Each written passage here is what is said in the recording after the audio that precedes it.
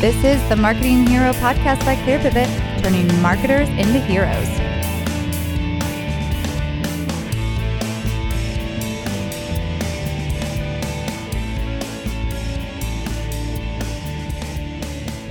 Welcome to the Marketing Hero podcast. I'm your host, Maya Wells. In this episode, we are exploring the best routes to market for B2B SaaS companies and enterprise software. Join me as I talk with Sridhar Ramanathan. Before co-founding Aventi Group, which is a product marketing agency, Sridhar headed up managed services marketing at HP. He now works with big-name SaaS companies like SAP, Zendesk, Smartsheet, and Bamboo HR. Let's get into our discussion of routes to market for SaaS, which Sridhar will tell you is a heart-centric process. Sridhar Ramanathan, welcome to the show. Great to meet you, Maya. I'm thrilled. Thanks for being the host here. Thanks for being with us. Let's start off with a question we like to ask all of our guests. What's your favorite part of your professional life, and how did you figure that out? It's such a good question. I love it. I think at the end of the day, my favorite part of my professional life is helping marketers take their game to the next level. All of our clients are big tech companies and also early stage or mid-sized companies. We deal with marketers and we love to help them take their game to the next level. They're already good. We've done about 700 projects with B2B tech firms over the last 16 years. And when I say take their game to the next level, that means improve their messaging, for example, messaging and positioning, their go-to-market plans, their campaigns, their content marketing, sales enablement, all these aspects that marketers really need to do to drive pipeline and brand awareness. Those are the kind of things that I really enjoy. It's the favorite part of doing this thing. And how can I ask? How did you figure out that was your favorite thing? You've had some different parts of your career. How did you really figure out that that's where you thrive and that's what you love doing? I wish I could say it was prescience and foresight and long-range planning, but not really. It was myself, my co-founder, Jeff Thompson, and I, when we first started this organization years ago, we found that client executives, what they wanted the most is they just needed help to take their game to the next level, as I mentioned a minute ago. And we always thought of it as, Jeff and I thought of it as, how do we make them heroes? How do we help them be more successful? They're already successful.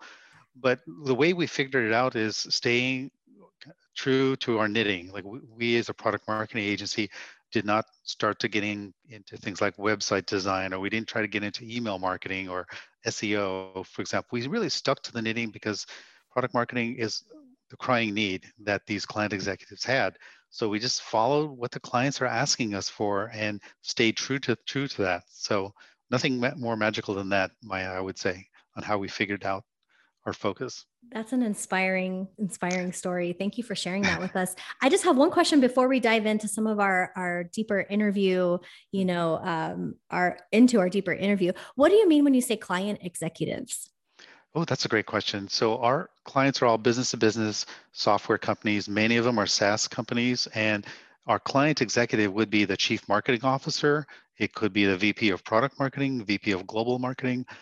Sometimes it's often the business unit head. It could be the vice president, general manager of a business unit. For example, SAP is a client of ours. So their business unit heads are VPs who are very short on product marketing talent. They have lots of other marketing people, but not product experts. So when I say client executives, it also includes those VP GMs and also campaign leaders. So those are some examples.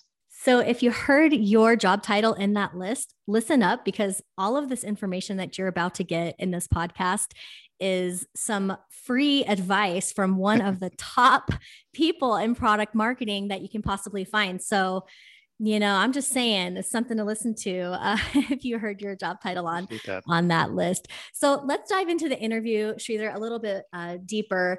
I want to know from you, my number one question is, what's the most important thing for a SaaS product to have in place before going to market?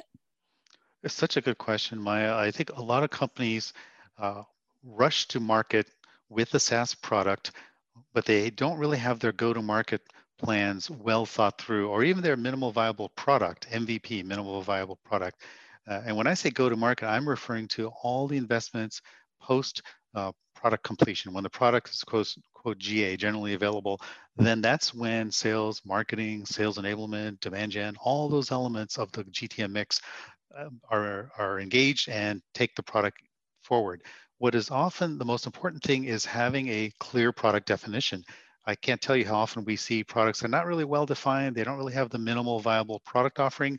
It's not fully baked.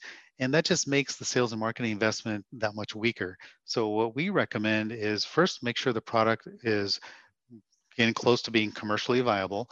And then number two, most important thing is to have a formal go-to-market plan, an actual GTM plan. Most companies do it to varying degrees. Some are very rigorous. Some don't even do a go-to-market plan.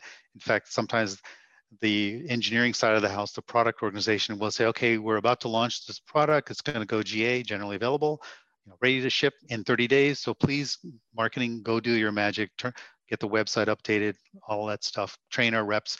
That's just not enough time. So a go-to-market plan includes a lot of really important pieces, Maya, as you already know, probably. Mm-hmm. Is first off, define the category. So when you're a SaaS product, there's a lot of SaaS products out there. Well, what category are you in? What's the bucket that you fit into naturally? If it's a new one, then make it easy to explain that category. Also be clear on who is the ideal customer profile, the ICP. What's the ideal? Doesn't mean you won't sell to other verticals and other size companies, but know what's the sweet spot you're totally going for. Thirdly is the target persona, who exactly are the buying folks, the decision makers, the gatekeepers, influencers. Clear and compelling value proposition. I can't tell you, a lot of times SaaS companies, the engineering product side says, cool product, we're ready to ship. Well, why is this so valuable to the company, to the prospect? What pain does it solve? What's the differentiation? And also think about the whole buyer's journey from thought leadership education all the way through to trialware, or evaluating and trying the software before they buy it. And then lastly, the GTM plan should include a very thorough enablement plan for both the direct sales organization as well as channel partners. A lot of times channel partners are an afterthought. Big mistake. So a SaaS product getting to market really need to work backwards, the sales channels, the channel partners, and enabling them upfront. So long answer, but all of those are sort of check boxes that really need to be in that go-to-market plan. So my number one question after that, I guess it's my number two question, because that was my number one question. What that brings to mind is who is doing these things. So it really sounds like there is a sales aspect to it, a marketing aspect to it, product. What's your secret sauce for getting all of those different people and departments on board with the go-to-market plan? Yeah, good question. The secret sauce, it's not so secret, is product marketing really is the owner of go-to-market plans. Functionally, the product marketing organization is the hub with spokes, and all the spokes are radiating outwards. So the spokes would include other marketing functions like demand gen, Marcom, PR, AR, analyst relations, sales enablement, the product side of the house, product management, product development. All of those are stakeholders, but the owner of the go-to-market plan should be product marketing. Most companies, it is product marketing. Some companies have the go-to-market plan owned by product management, but typically product management is concerned with getting the best product to market to the right buyer at the right point in time. It's really up to product marketing to create the GTM plan, go-to-market plan. Excellent. Thanks for sharing all of those great insights. Now, I want to know, once you have that, let's say you have your MVP, you've got your GTM, all of our wonderful acronyms are in place. We know who our ICP is. Now, how does a SaaS or software company, whichever solution you might be working on, how do they determine the best route to market? Yeah, super question. When people say route to market or route to market, usually it is they think of channel, and that's fine, or they might think of marketing channels. We in Aventi Group, since we've been in business 16 years, have 700 plus engagements. We like to start with, let's talk about the target customer, going back to that ideal customer profile. Who is that ICP and the decision makers, stakeholders within that account, and who has the best relationships should be the starting point for the route to market. So for example, let's suppose your target decision maker happens to be the Chief Information Security Officer, let's say CISO. Well, who has the best relationship with that CIO or CISO? It may not be you going direct to that CISO. It might be better or more efficient to go through the route to market, might be better served with a global system integrator, for example, like Accenture or Deloitte or PwC. It may be more efficient. The best relationship with that target buyer, Maya, might be a solution provider, a VAR, a company that provides a lot of services. They're already engaged with that chief information security officer, and you might be better off partnering with that partner, that solution provider, in reaching that ultimate buyer rather than going direct. It might be a lot more efficient as a route to market to go through a solution provider. It's also very popular these days to go with managed services companies. And one example comes to mind, Maya, is Fortinet. Fortinet is a full disclosure client of ours. They're in the network security business. They rely very heavily on channel partners like system integrators, like solution providers to reach the buyer, the security head. And they do some direct, but they rely as a route to market. When I say route to market, Fortinet is a good example of going through these sort of channel organizations. And then lastly, I would say, yeah, sorry, were you going to say something, Maya? Oh, I was just going to say that that's an excellent insight that I know a lot of people miss when talking about how to really reach the customer they're trying to reach. It's not always direct. And Right. that's definitely, it's a good insight for people, especially in startup SaaS, because you might not think of those other layers that can get you there faster. Exactly. Faster, more cost effectively. And truthfully, that end buyer, the Fortinet example I gave you, that buyer is not used to dealing necessarily with the Fortinet. They're more used to working with Accenture as an example. Now, the flip side is there are cases where it makes absolute sense to go direct to as a route to market, to go direct to your ideal target, your ideal customer profile. Bamboo HR, as an example, is a SaaS company, and they sell directly to the chief HR officer, CHRO, VP of HR. Those are some of the buyers, and they go directly. So Bamboo HR does a fantastic job marketing, selling, and approaching those buyers. So route to market really depends on who has the relationship. And I personally recommend my three homework items for marketing executives when they're thinking about the route to market. Three things you really should be prepared to answer. One is, well, what do we know about that target decision maker and what makes them buy? What's the purchase trigger? Really getting clear on that. Then number two, well, who do they already buy from?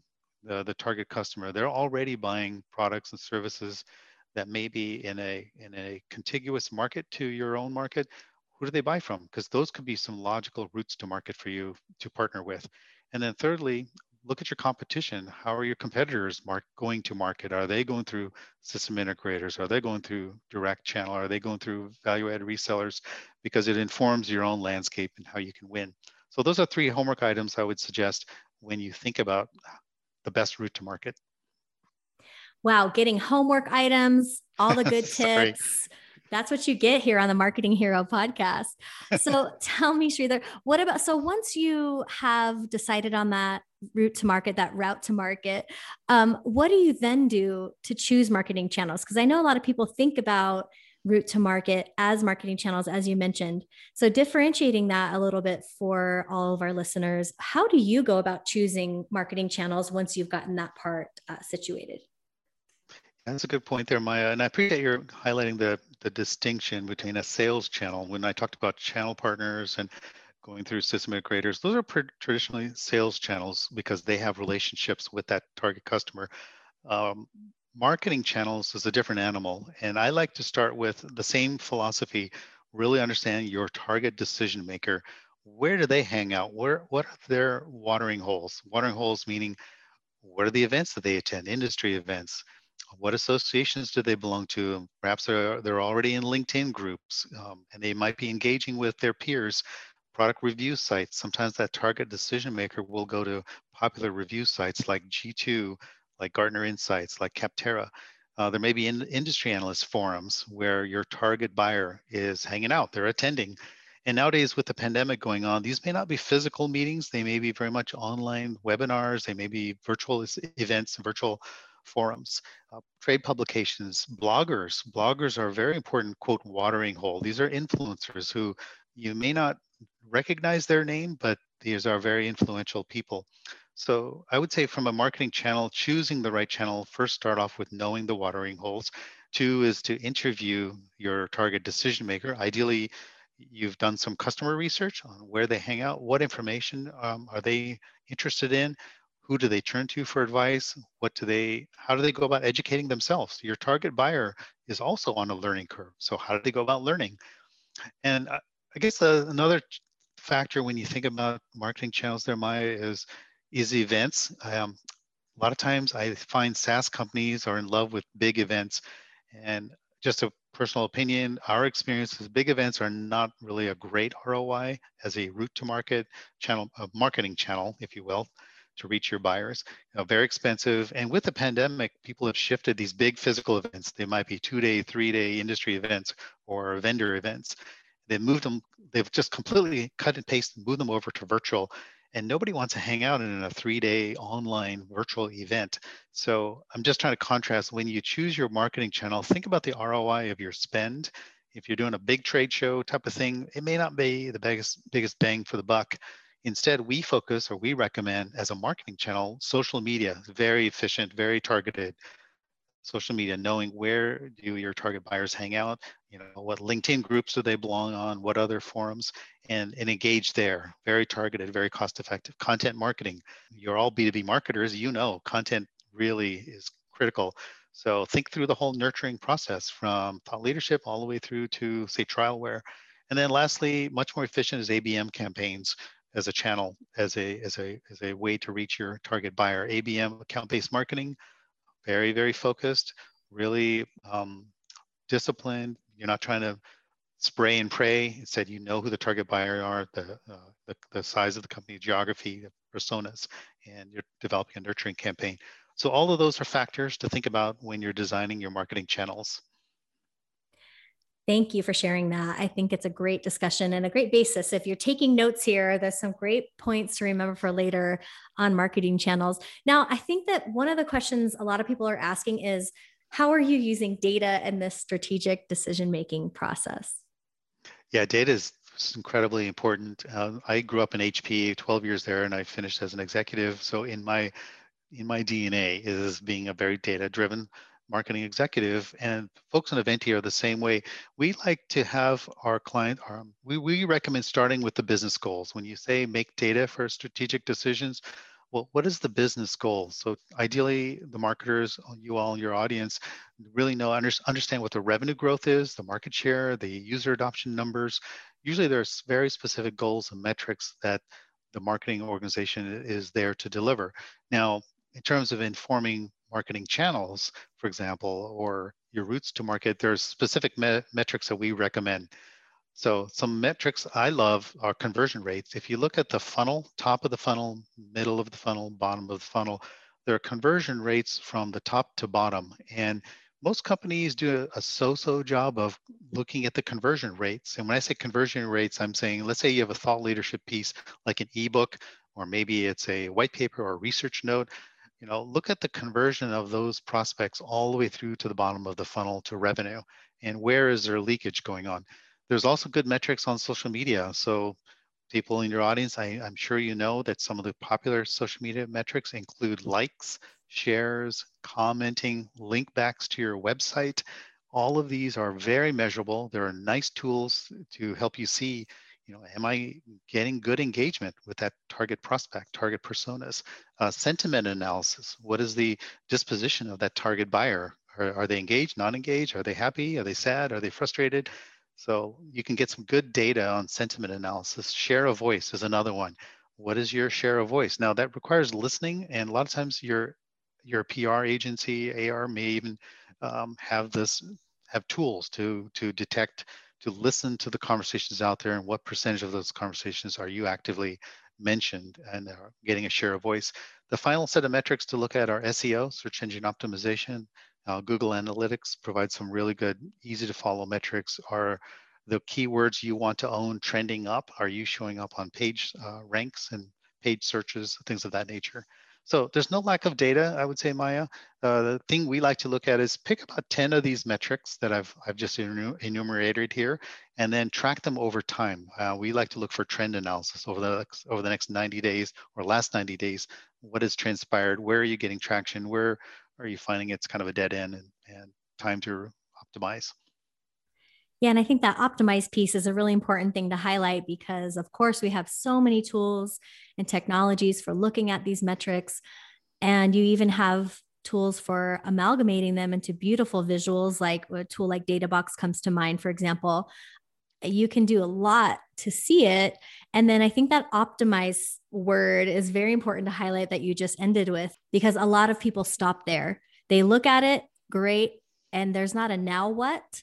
And I think making pivots where necessary or thinking about next steps, making those strategic calls based on data is a super important piece of that. Yeah, I totally agree. And some companies do a really nice job of A/B testing, for example, of like subject lines in an email blast. So A/B testing is a form of optimizing. You try something out and see what kind of results you get, and then you optimize and you sort of adjust and on the fly make changes in your execution. And Databox is one tool. There's so many good tools, each for different functions. There are tools for social media, there's tools for SEO, there's tools for sentiment analysis. I could do a whole blog post on here are the tools you should really think about in your MarTech stack that you might want to have to make good decisions based on actual data and your Right. key performance indicators. Yeah. 100%. Can you give us an example of an unexpected success that you've witnessed or that you've been a part of with a SaaS go to market that you've led? Mhm. Give us an example of an unexpected success. I think one of the hidden gems we stumbled upon this at Aventi Group a little over a year ago, a year and a half ago. One of our clients, full disclosures, is Adobe, and we were looking at their software trials, Adobe software trials. And what we found is that there was a fair amount of leakage, and Adobe's not alone. So, as a SaaS company, there are many SaaS companies that they use what's called product-led revenue, product-led marketing. So the product itself is selling and marketing itself within an organization.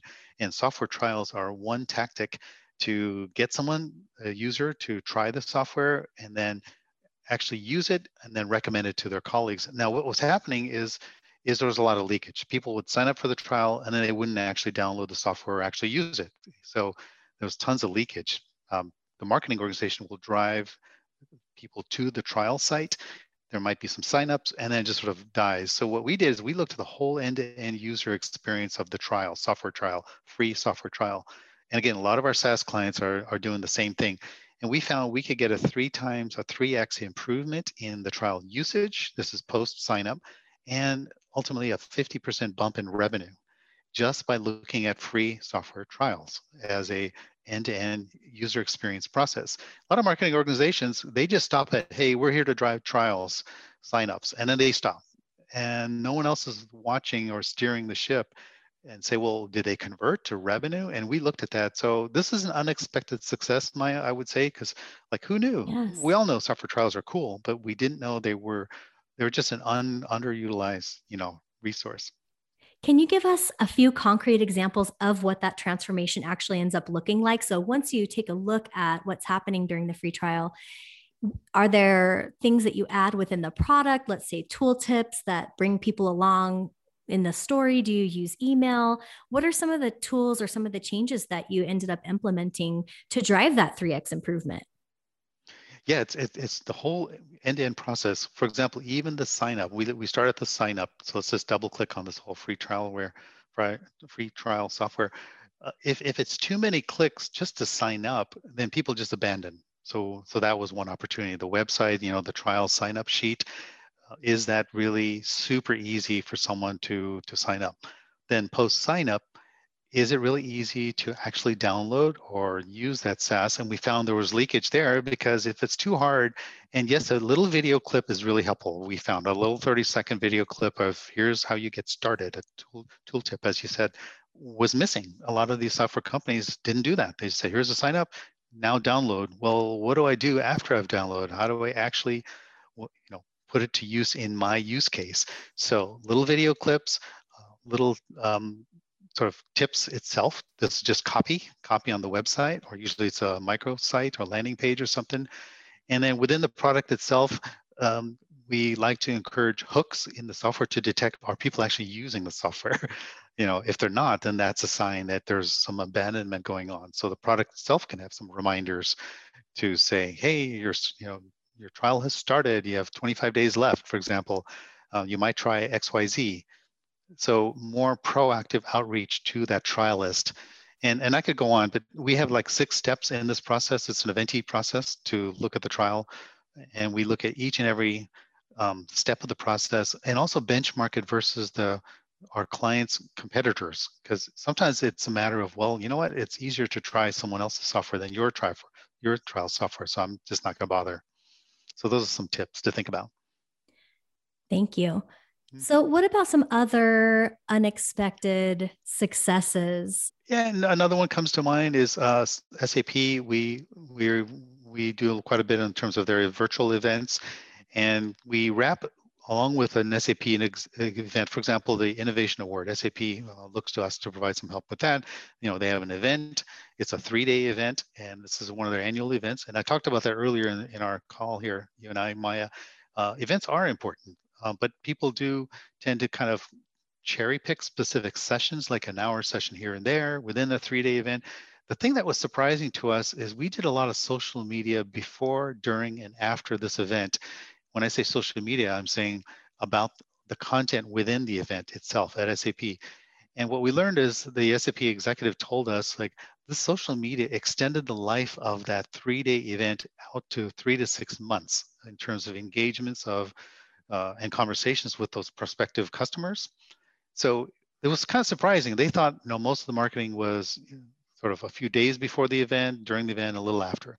The social media amplification was dramatic. It really extended the life of that investment over a period of 3 to 6 months. And that was surprising. We knew social media is important, but if you can wrap it with an event like this, then you get much more bang for your buck and you get a lot more stickiness, if you will, with those prospects. So that was surprising.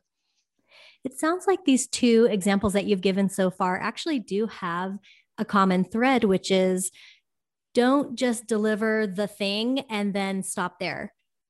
So in other words, don't just Exactly. grab the people into the free trial and, have a nice day, and don't just have the event and then, like you're saying, maybe post a couple of wrap up videos and that's it. So would you say that there's a common thread in some of the successes that you've experienced with Aventi Group? Yeah, Maya, that's an excellent catch. That's a really smart connection you made there. And I think the key there is around relationship building. We're trying to build trust, build Yes. relationship between our clients, tech firms, the SaaS organization, and their prospective customers. And there's a Gartner statistic that says something like 60% of the buying happens before that company ever even talks to a salesperson.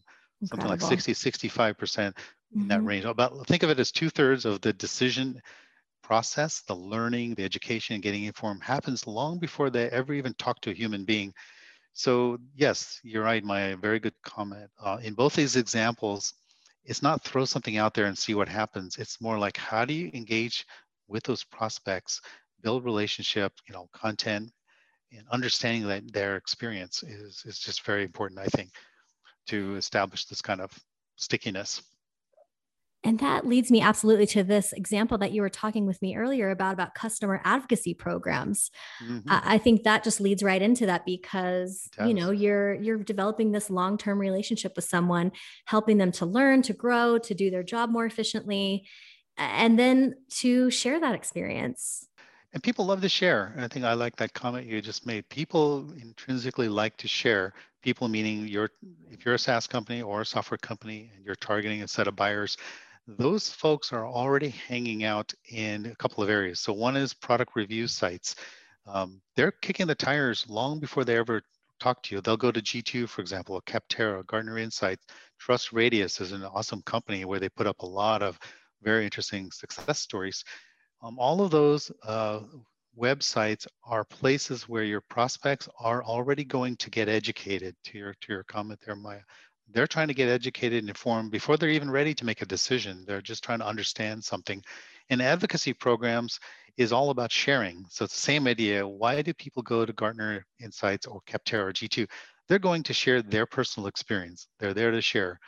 Customer advocacy programs is all about make it easier for your customers to share their experience. Obviously, if it's a positive one, you want that. And one example comes to my mind is Juniper, one of our clients. They do a program called Juniper Ambassadors. I would highly encourage you to Google that up, Juniper Ambassadors. And this is a customer advocacy program, and it makes it easy for Juniper customers to share their experience. And it provides easy access to new products that Juniper is launching. It invites them to user meetings, and there's a lot of social media amplification as well that Juniper does very nicely. So both of these, product review sites, advocacy programs are all about helping your target customer share their experience, and you want to be part of that conversation. Sounds like just such an uplifting way to look at the business that we are all in, that it really isn't just figure out a message, grab some leads, maybe make some sales along the way. It really is a relationship building process. It makes it more human. It does make it more human. And I want to give credit to one of my fellow Aventi partners, Avery Horshevsky, who's an expert in social media. And she reminds me all the time, social media and all of these are about, it's about sharing, authentically sharing. It's like if you were in a living room or having coffee with somebody you just met, you want to get to know them. You want to share your experience. You want to understand, learn, hear their experience authentically.